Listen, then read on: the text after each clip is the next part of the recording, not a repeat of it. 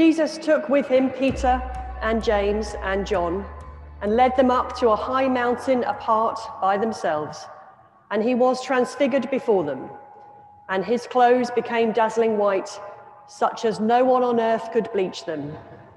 And there appeared to them Elijah with Moses, who were talking with Jesus.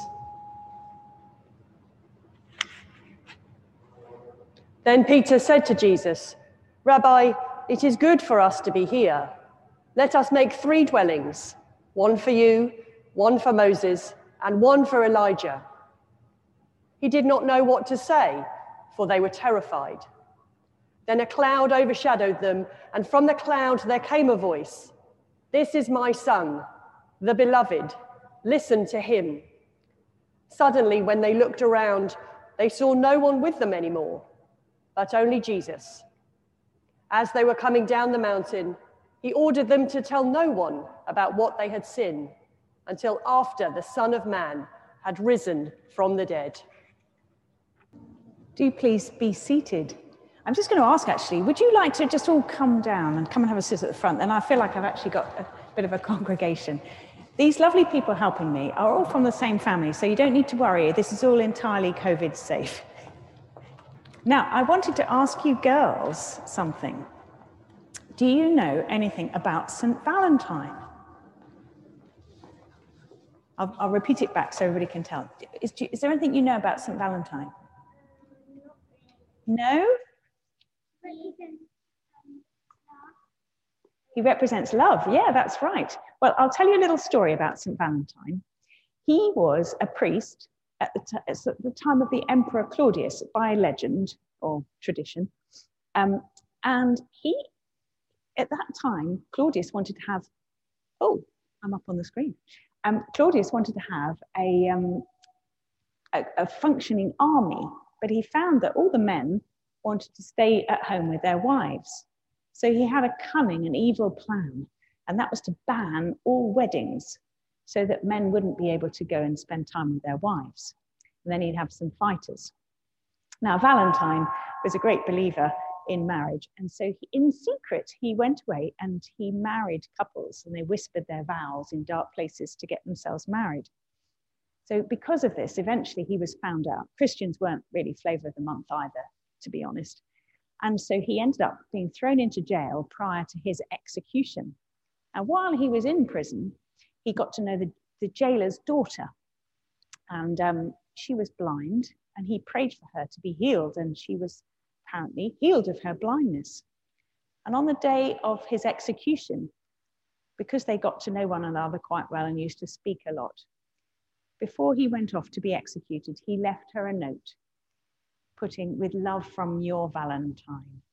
And so that's where, and he died on this day in 226 AD. And that's why we send things like these. So what on earth has that got to do with the gospel reading that we've just heard about Jesus? Well, stick around because you'll find out. Now, I don't know about you, but I love weddings. I love all the cute flower girls and the page boys and all the fashion, fun and festivity. And I'm afraid we've all been rather starved of that in the last year. But I think one of the most favourite things that I get is a privilege of being a priest, is the looks that pass between the bride and groom when they come up to the steps. Often the look of adoring love from the groom. Although I did hear one story once of when the bride had spent so much time getting made up, and I think she'd been a little heavy-handed, and when she arrived at the front, he turned to her and went, "Who are you?" Anyway, I love that bit where they look at each other. The look of love is very special. And I think there's also something deeper going on, not just the human love, and there's certainly something deeper than just a piece of paper. Now, here's another piece of paper. I don't know whether you've seen many of these in your life. Have you? You have? Oh, this has got some enthusiasm for that, yes. Well, obviously you're rolling in it in the Valence household, so I know where to go round for my next collection. So I chose a 50 because I thought, well, it's pink and it's Valentine's Day.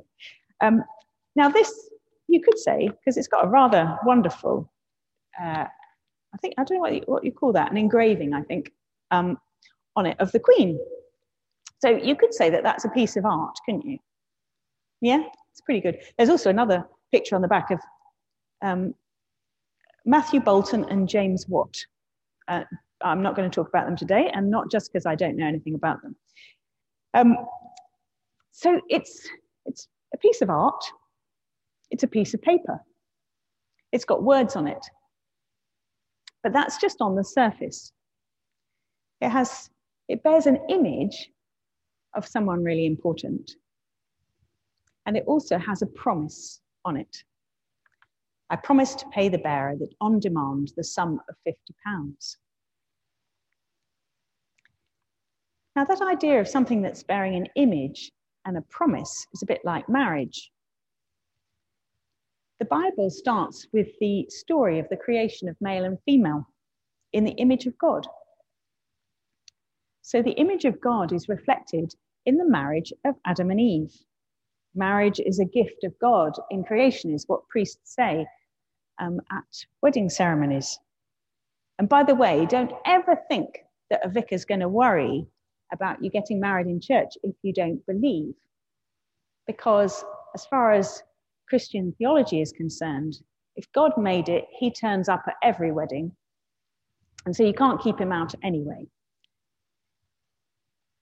Marriage is used in the Bible as an example of the faithfulness that exists between God and his people.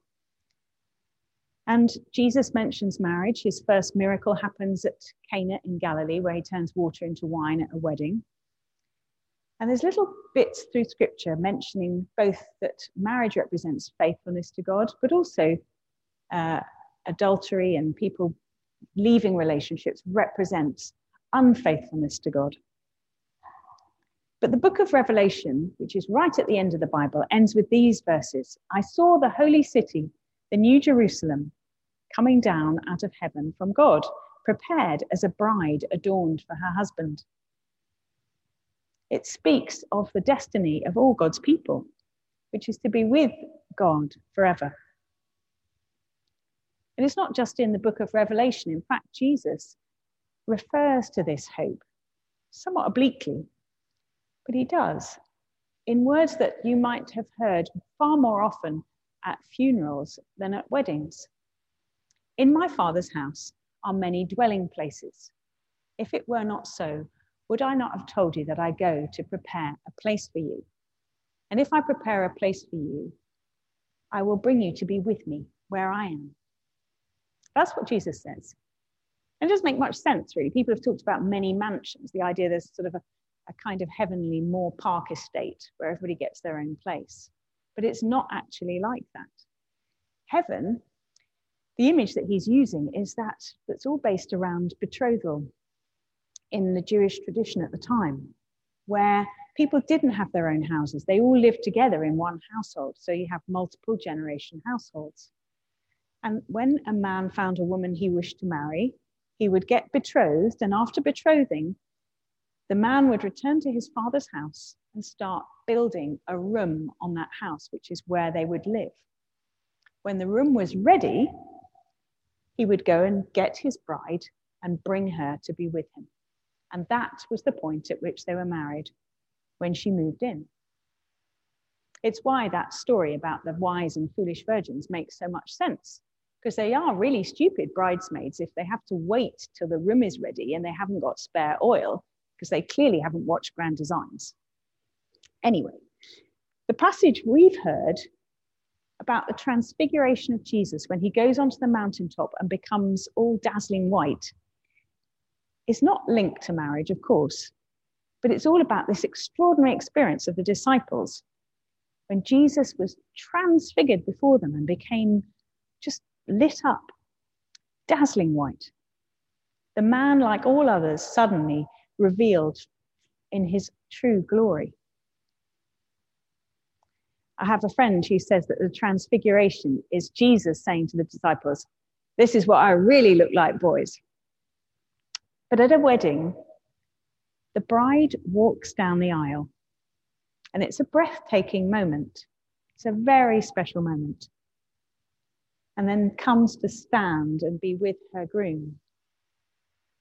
And while it's a wonderful thing to look at human love, I think it's also a moment of transfiguration, when the veil between the human and the divine is lifted briefly for a moment, and we catch a glimpse of our future hope and glory to be with Jesus forever. It's the mystery of Christ and his church, of his love for us and our destiny to be with him.